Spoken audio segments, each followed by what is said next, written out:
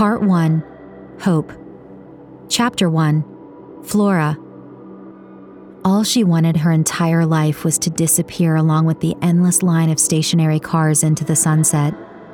Beyond that anomaly on the horizon, she could see her father again and ask him about the truth, why he left, why he hasn't returned, and what happened to the world. "Flora?" asked a voice from beside her. Perched above the city on a skyscraper, she could see the shimmering river of cars lined up with the setting sun. It made it seem like she could swim into that glowing orange portal on the horizon. On the solstice, every 5 years, Flora and the rest of the city of Gridlock would watch its newly crowned Hope Runner bravely venture into the horizon to find answers about what happened to Earth, their city, and why they had been alone for decades. Since the championship started a few decades ago, not one Hope Runner had returned from beyond the anomaly, her father included. Despite being the only city they knew of still in existence, the city still came out in droves to watch another runner disappear into the distance, to find hope. "Flora, are you okay?" came the voice again. Although she's tried to feel hope, it's always evaded her. She was up on the skyscraper every 5 years, hoping that there was some reason to the absurdity, that her father would somehow return from the anomaly that surrounded them, 100 kilometers in every direction. To her, it was not just the strange, invisible wall that kept them physically confined, but her own smothering mental prison. Her gaze shifted to her 2 friends next to her as she recognized the voice of her plump friend, feet also dangling to the gridlock down below. Despite his bushy beard, he still had a youthful face that had not aged since high school. "Did you hear me?" Palma asked again. "You thinking of entering the next championship?" Flora released an anxious, stuttering sigh. "If Armin doesn't come back, yes." "Wait, really?" Flora's head sank. "Palma, no. As much as I want to, I can't leave my mother behind, not yet." She stared out over the city again. "But seriously, just look at it. I know you see things differently from where you live, but..." As Flora spoke, Palma turned to the city and its endless, ossified gridlock that flossed through the city beneath them. "It's a shithole. The gridlock hasn't moved for several decades. The city is being pushed to its limits. What's the point? There are no more answers for us here. It's all out there." "I think you should," her other friend said, peering up from under his cap. His long legs also dangled over the edge. "No, Esper, we've been through this. One day. Not now." "Don't you think it's time that your mother also knew the truth?" Flora didn't answer and turned back towards the sunset. The city was stirring with energy as it anticipated its newly crowned Hope Runner and his Hope speech. A long siren sounded. It startled Palma as his bowl-cut hair shook like a piece of upside-down jelly. Below stood Armin, the new Hope Runner, the winner, the champion, the soul who would bring this city its answers and its salvation. A temporary walkway constructed on top of the cars still stuck in their multi-generational gridlock welcomed the new Hope Runner. Next to the walkway, thousands of fans held up placards of him. From the center of the city at the Great Roundabout, Armin climbed into his long-distance mech, a giant robotic exoskeleton, capable of supporting him for several months beyond the anomaly. Assuming they even survived when they passed through it, Flora thought. Armin walked proudly, the mech's gears and engines pushing him forward towards the city's dome gate. He came to the walkway's end, took a slow turn from the horizon, and waved to all his fans in the city. The usually transparent protective dome over the city fizzed into giant screens. "Gridlock!" His voice echoed from all the car radios. A silence fell over the city. "Hope, our enduring spirit. Like the engines that have been idling in this city for decades, so do our hearts. We will witness a rebirth. We will witness renewal. We will jumpstart our internal engines once again. Across this horizon, across this sunset, and through the anomaly, I will find our hope. like the hope runners before me. I stand on the shoulders of these skyscrapers of men and women. Each one of them adds to our enduring spirit. I am Armin, your hope runner, but I am not alone. To my tribute, my lover, Argent Winslow, you made me the person I am. You gave me the courage to serve this city. I hope I will not only do this city proud, but you too, my love. This is not a goodbye.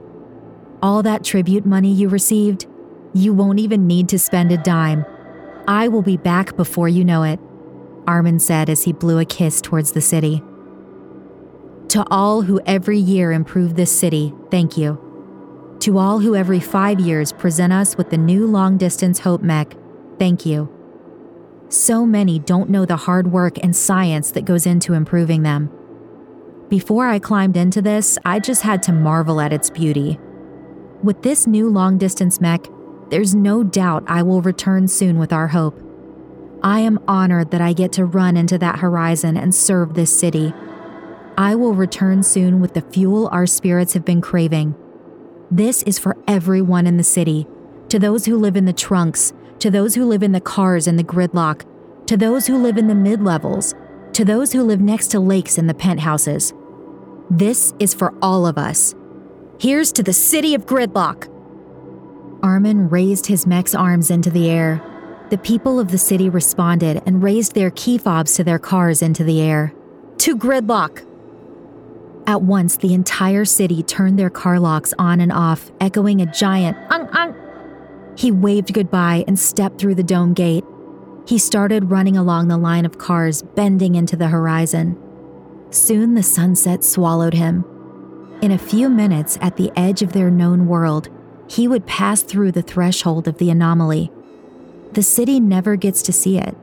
Their hero suddenly fading into thin air doesn't exactly foster hope. Regardless, cheers erupted throughout the city. "Fuck, that was cheesy," Esper remarked as he stood. "Really? He was at least better than the previous Hope Runner," Palma said, looking at Esper walking past him to the stairs. Palma followed. "That part about jump-starting our internal engines, that was good though." He paused and turned to Flora. She was still sitting, eyes on the horizon. It was twilight, and the sunset reflected off the keys she usually wore as earrings. "Flora, you coming? What's wrong?" "I think I'm just going to sit for a while longer." "You aren't coming for drinks?" "No, sorry. Not tonight. I've got work tomorrow." "They didn't give you off?" "Yes, but I screwed up, and now, well, I have to make up for it. Don't really have a choice." "You're coming out later this weekend, though, right?" "Yeah, sure. It's the new spot in the mid-levels, right?" "You got it. It's right at the edge of the mid-levels expansion, so you get a view over the gridlock. Really cool. Hipster bar," Palma said, turning to the horizon briefly and back to Flora. Esper and Palma disappeared down the stairwell. Flora drew her legs up to her chest, burying her face between them. While staring at the horizon, a tear rolled down her cheek. It dropped, and even though there was no atmospheric wind inside the dome, it flew wistfully all the way to the cars below. The parties below responded with muffled, thumping music. More tears came. She reached into her jacket pocket and took out a bracelet with a piece of leather in its middle. Made from an old car seat, inside it were the last scratched words from her father. "To my Flora, I will be back. Love, Dad." It is also what he promised to the city. His last words in his hope speech were, "Hope is a choice. I will be back." Flora wiped her tears and put the bracelet back into her pocket. She looked towards the horizon, hoping to see him come running back. As the twilight arrived, the red lights on the top of the buildings started flickering, still warning the non-existent airplanes of their existence. The music became louder. The red lights beat like the hearts they harbored beneath them.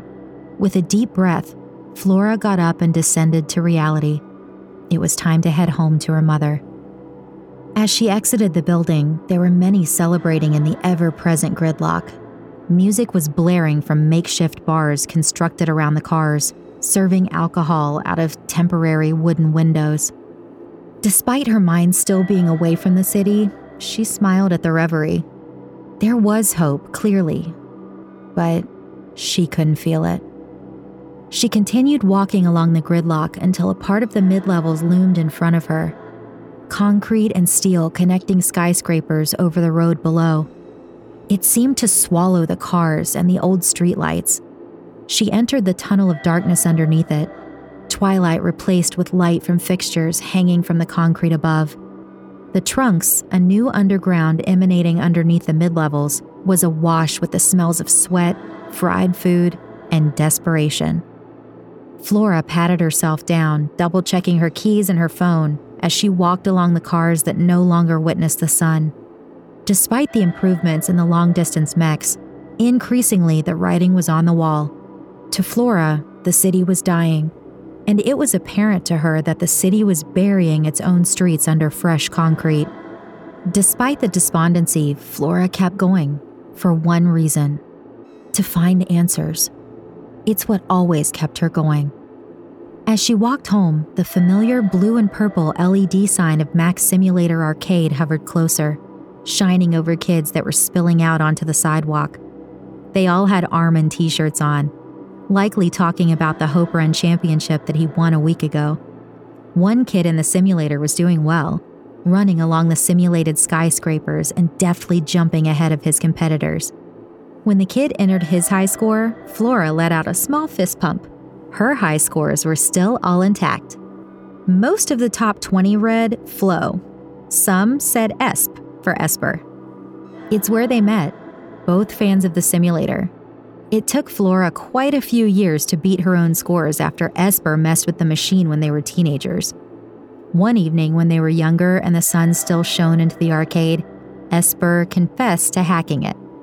"Why did you hack the machine to make me win?" Flora asked him as they walked hand in hand in search of a late-night snack. They still smiled often back then, wearing youth on their faces. "You don't want to win?" Esper responded, hiding his smile and jest under his cap. "Yes, but I want to do it for myself," Flora replied, punching him on his arm. Flora beamed at the memory. It hugged her like Esper used to hug her. When the arcade owner discovered that Esper hacked the machines, they employed him for a while to do other work. Flora continued onwards through the trunks, turning a corner towards where she lived with her mother. Leaving the darkness and the memories of her past behind, she exited the trunks into the last minutes of twilight. On some days, it felt like the streetlights that still glowed in this corner of the city were afraid that at any moment the mid-levels would absorb it. This quiet area, nestled between skyscrapers on 3 sides of it, morphed into an old age home. The unregulated building of the mid-level seemed to respect the elderly. The homes built over and around the cars emitted soft lights and had slow shadows moving about them. Flora approached their home, comprised of an old bus and a repurposed taxi next to each other. She opened the creaking driver's side door and habitually said hi. Her mother didn't reply. "Mom?" Flora asked into their home. At this time of the evening, her mother was usually nestled around the kitchen behind the driver's seat. Instead, she appeared from the taxi that was serving as her mother's bedroom. Flora moved to the back of the bus where her own bed was and pulled out a money stick from her backpack. She gave it to her mother. "This is for you. I worked extra hard this week. Maybe we can buy you that new dress you wanted." Her mother took the money stick and forced a smile. She spoke through it.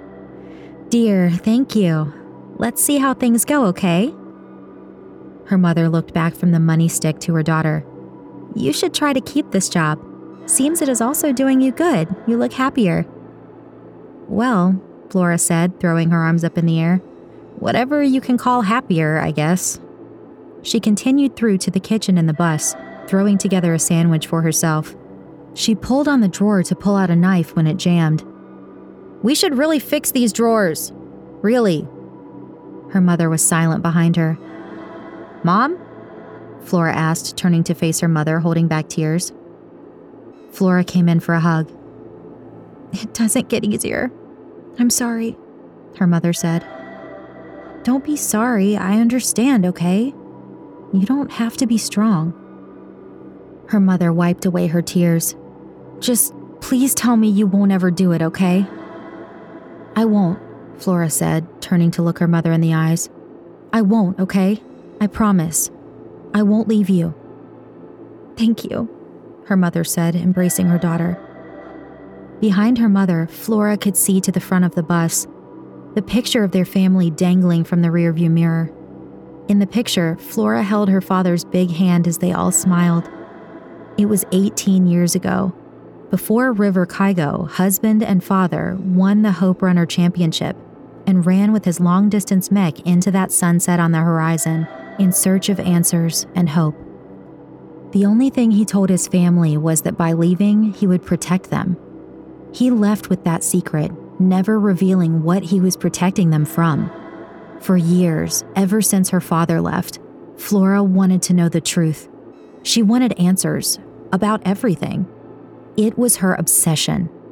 The one person, however, that allowed her to roam free and find those answers was her mother. It was the one person she would never put above her own need for answers. She let out a sigh and hugged her mother tighter as the skyscrapers watched over them. 1 year later, the first Hope Runner ran back from the anomaly, that threshold that no one came back from. And suddenly, her answers were within her grasp.